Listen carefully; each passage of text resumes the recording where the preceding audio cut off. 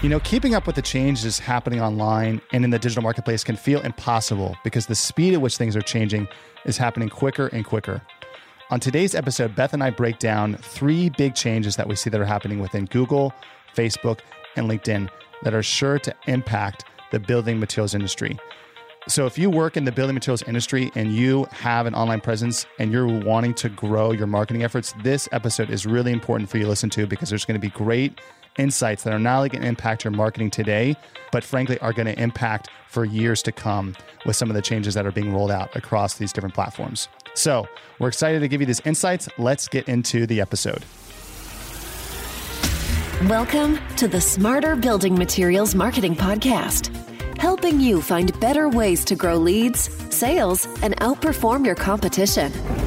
And now, here are your hosts, Zach Williams and Beth Popnikolov. All right, everybody, welcome to Smarter Building Materials Marketing, where we believe your online presence should be your best salesperson. I am Zach Williams alongside my co-host, Beth Popnikolov. And today we're going to be talking about 3 big shifts, 3 big changes within Facebook, LinkedIn, and Google that we believe will impact the building materials industry. So Beth, why don't we start with Facebook first? And this is the one that, frankly, I know the least about. So why don't you tell everybody what's happening with Facebook, and then we can dive into how this is going to impact manufacturers and what you need to do about it. So Facebook has rolled out a couple of changes recently. If you've updated your app on your phone in the last week or so, you've probably already seen this update in real time. So the biggest change that you'll immediately see is they've revamped just how Facebook looks in general, what your profile looks like, what the newsfeed looks like. And they do this every couple of years. Every single time it happens, everyone's like, it's so ugly, we hate it. And then in about 2 weeks, we'll all forget what the old version looked like anyway. But what's a little different about this redesign is it feels more strategic. Facebook is talking about it. They don't always talk about when they do redesign. Sometimes you just open your browser and there it is. But there's a couple of really specific initiatives or strategic shifts behind this redesign.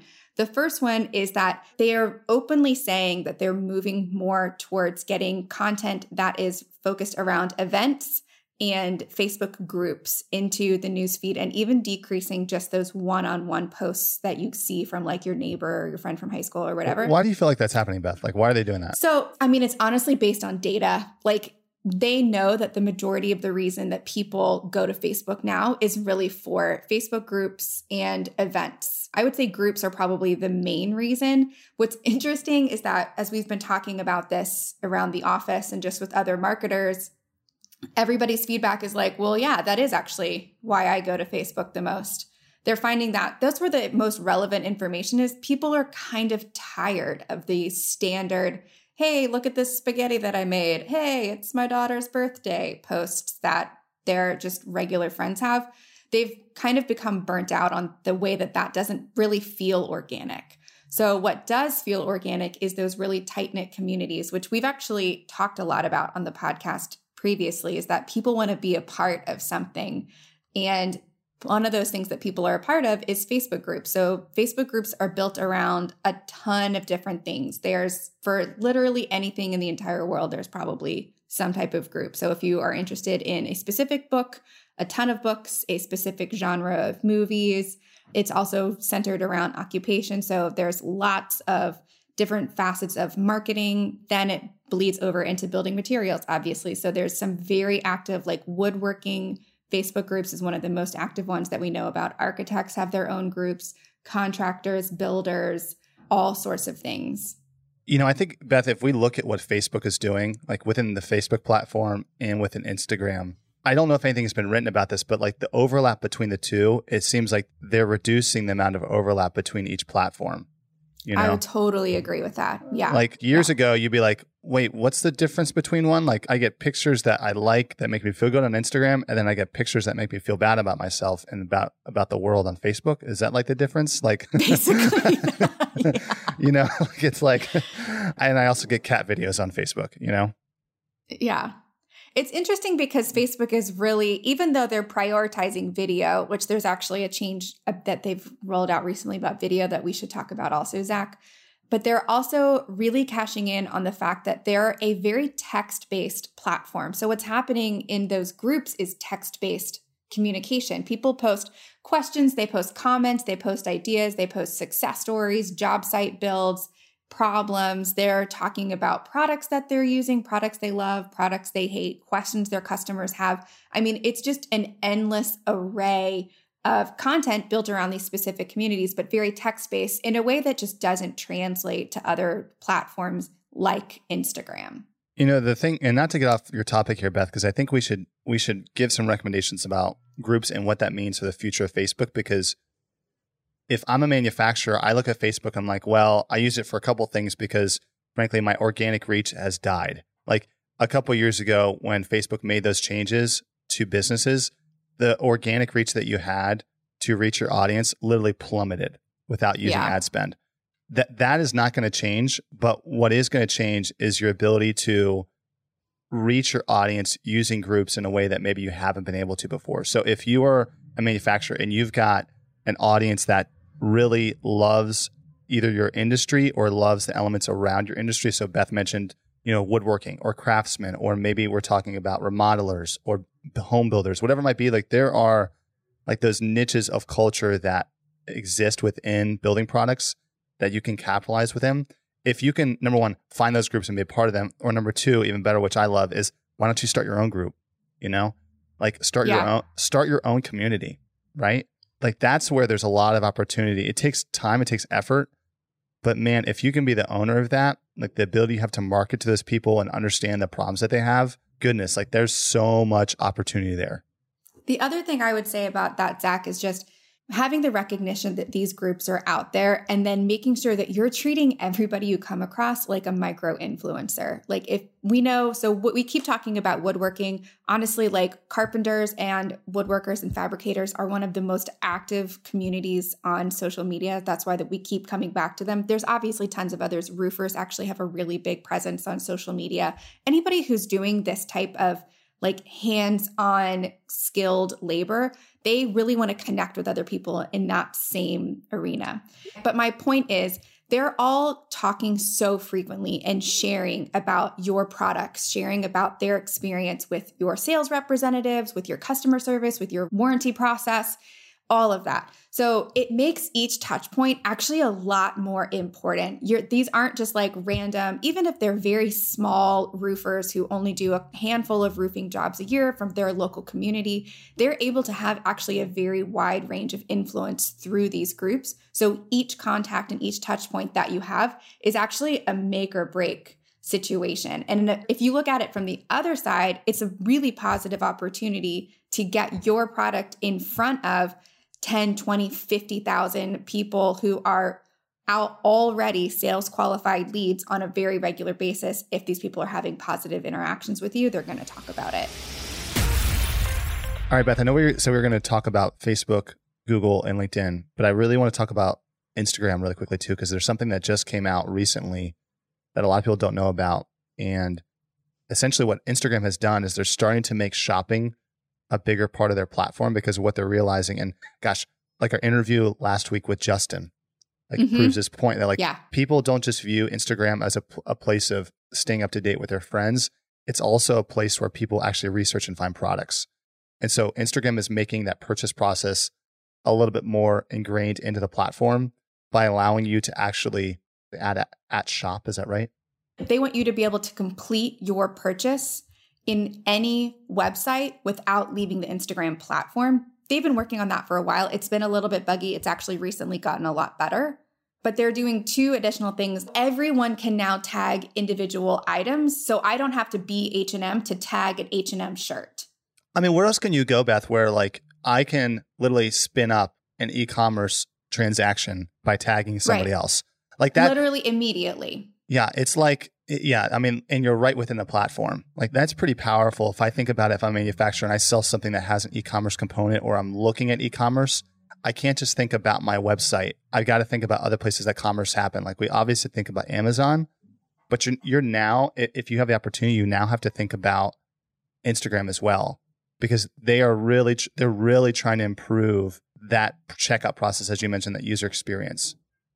Well, it's such an incredible opportunity for brands who partner with influencers or have people that they know are just naturally promoting your product or your brand, like they now can link directly to your product and I can then buy that product. This is really powerful for things like power tools and hand tools that already have some type of e-commerce component or where buying it all in one part already makes sense.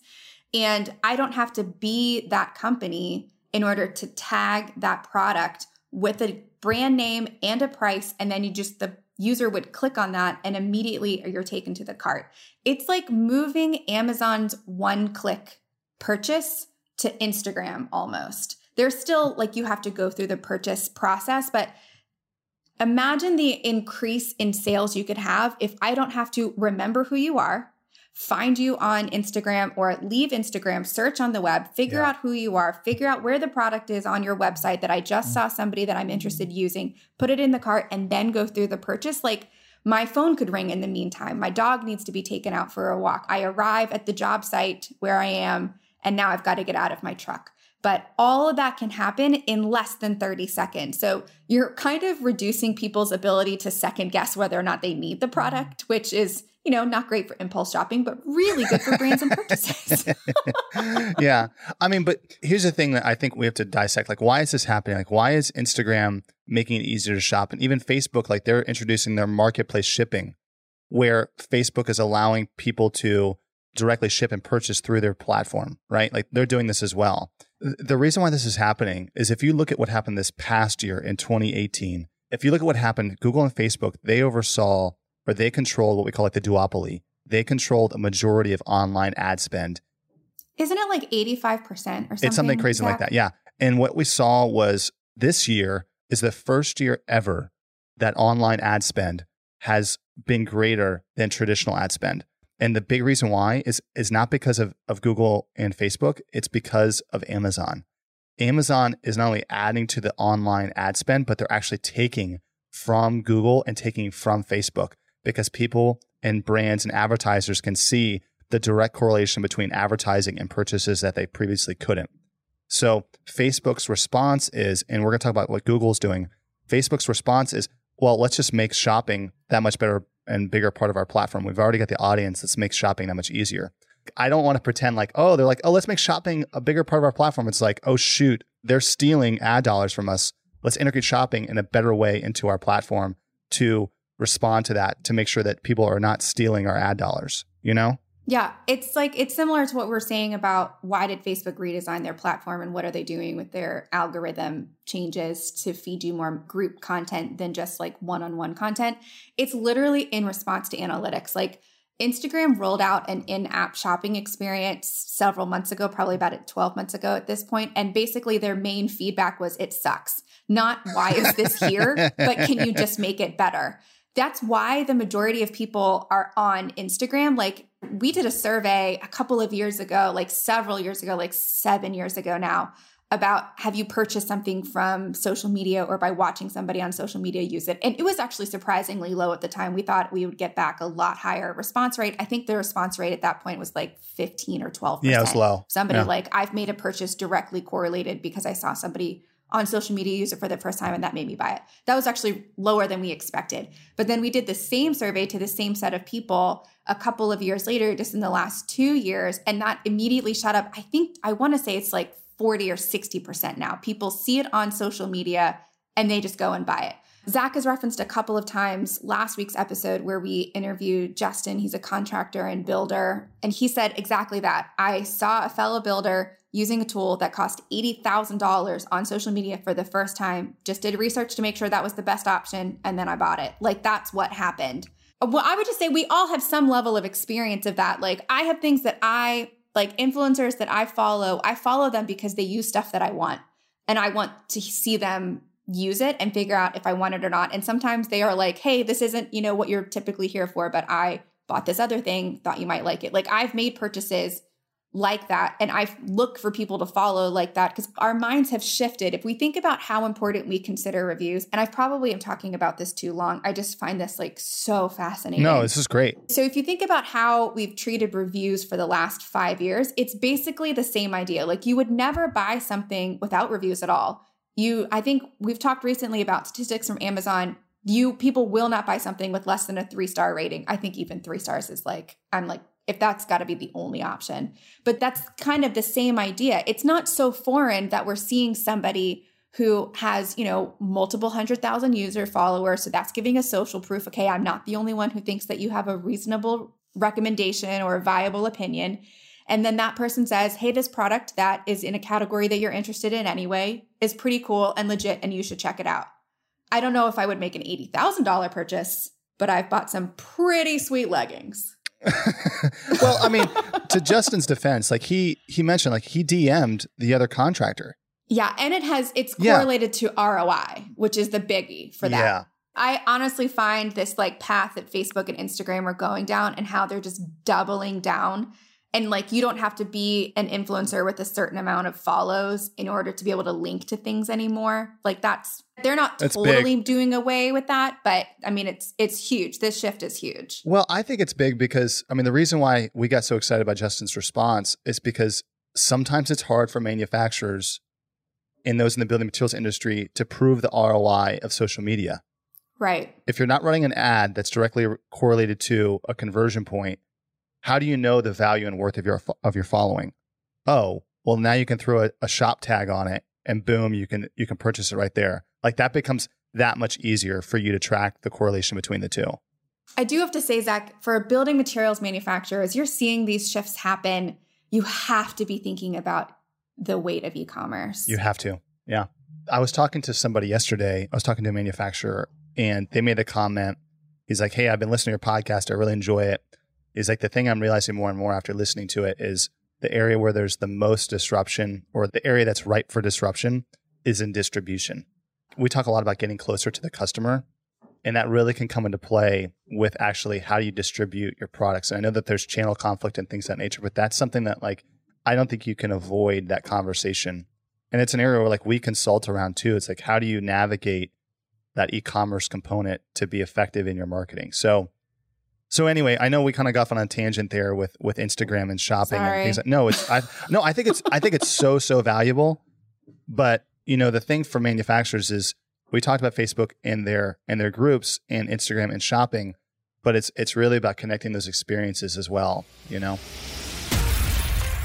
The next shift, and I think that frankly, Beth, this is the biggest one because this is going to impact. It is. Like this is going to impact people in a way that I think we're going to talk about for years to come. Like this to me, like Google has made a change recently that I think is at the level of what Google did a little over 10 years ago when Google said, hey, we're not going to tell you what keywords people search for when they find your website. Like that was a huge, massive shift. Like you don't know.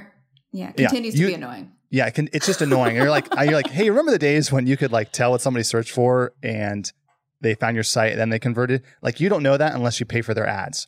Google's making a change within Chrome browser, which is the most popular browser, that's going to impact advertisers and purchasers and shoppers online in a way that most people don't know about. So currently, if let's say I'm on Amazon and I go and I purchase something for Amazon, what Amazon can do is Amazon can attribute my previous steps across other platforms to my purchase. So they can tell, hey, I went to Google, I searched for something. They can also begin to attribute other steps and other research that I might have done on other websites before my purchase. What this change within Chrome is doing is essentially stripping out all of that data, all of that information and putting it underneath the privacy bucket. Google is basically saying, hey, we're not going to share that with anybody else. We're not sharing third-party data across multiple platforms anymore. But Google will still have access to it, to be clear. Yes, Google still has access to it, but they're not going to share it. And so right. I read an article the other morning that basically says, and we can link to it, that basically Google is the only one who's going to win in this scenario. And now I understand why Google's doing this. They're saying it's all for the sake of privacy. But what this is doing is it's just like Facebook. This is in response to what's happening with Amazon, how they're controlling so much ad spend, because we're seeing already the impact that this particular change, even though it hasn't fully happened yet, is having on Amazon's ad strategy, because Amazon can't attribute success from Google to Amazon. Right. They won't get that cross-channel understanding. So it is extremely stunting Amazon's ability to have insight into customer user data and to understand that people who visit arcdaily.com are more likely to purchase rulers on Amazon. Yeah. I mean, what we're basically talking about is a world void of cookies. That is where we're headed. which in a cookie is, for those of you who are listening, it's a way of tracking an individual across different websites. Like it's the marketer's dream is to attribute, hey, I went to this site and this site and this site. And that to me allows me to programmatically target people based upon interest, based upon what they've done and what they may do. It may not sound like a big deal. Like you're like, why do I really care if Amazon can't see what I'm doing? And it may even sound like a positive thing. And Google is certainly trying to position it as a positive thing. But one, it really takes away a lot of the competition that's necessary for a productive capitalistic society, to be honest. I mean, wouldn't you say, Zach? I think this is big because essentially you are blocking third-party cookies from tracking individuals. Like as a marketer, I'm like, oh my gosh, how in the world are we going to track people across multiple sites and then say if a campaign was successful or not? But as an individual, I'm like, okay, I guess I have more privacy, but really this is the individual that is going to benefit the most, I think even more than the actual user, is Google, because they're going to own all the thing. They're going to own all the data, and you can still use their platform to target people based on the demographics. But they're the only ones you're going to be able to do that with. Like that's why you're right. So it's not that nobody's tracking the data. It's just that only Google is. Yeah, they're just the ones sharing it. Like I think what will happen is you'll see new browsers pop up that will start to compete more with Chrome. Like this is just what happens when somebody owns things the way that they do. Like Facebook, Instagram owns social, Google owns search, Amazon owns e-commerce or owns commerce, and they're fighting against one another, you know? I wouldn't be surprised if this didn't roll out quite at the scale that they're saying as well, just based on backlash and feedback. I'm not going to say it's going to go to litigation. I don't think it's at that level, but I do think that at some point, somebody's going to cross lines in this race to own the most data. And I think we could say that Google at this point is definitely the front runner, but the response in the market is that they're taking it too far. This is not for the benefit of anybody but for Google. And while we love you, Google, in case you're listening, they still have to play fair. All right, Beth, let's touch on LinkedIn really quickly because there's a couple of things that LinkedIn is doing that I think are important for manufacturers to know about. One thing that you and I talk a lot about is that LinkedIn is basically trying to be the Facebook of business. You go to LinkedIn and like there's conversation that's happening there that used to happen on Facebook like 5 years ago. It is much more of a conversational marketplace than what Facebook is currently. And it's a little bit more filtered because it's a business environment. And the thing that we see, and there's some data out there that supports, is that LinkedIn, I think, is the number one, like LinkedIn's goal is to be the number one content platform for businesses. But one thing that they're starting to test and roll out is actually finding vendors, finding suppliers right within the LinkedIn platform.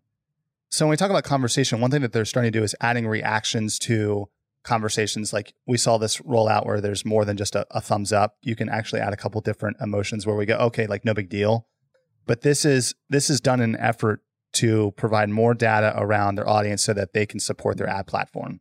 We saw the same thing roll out a few years ago with Facebook and then what kind of impact that's having on their ad platform.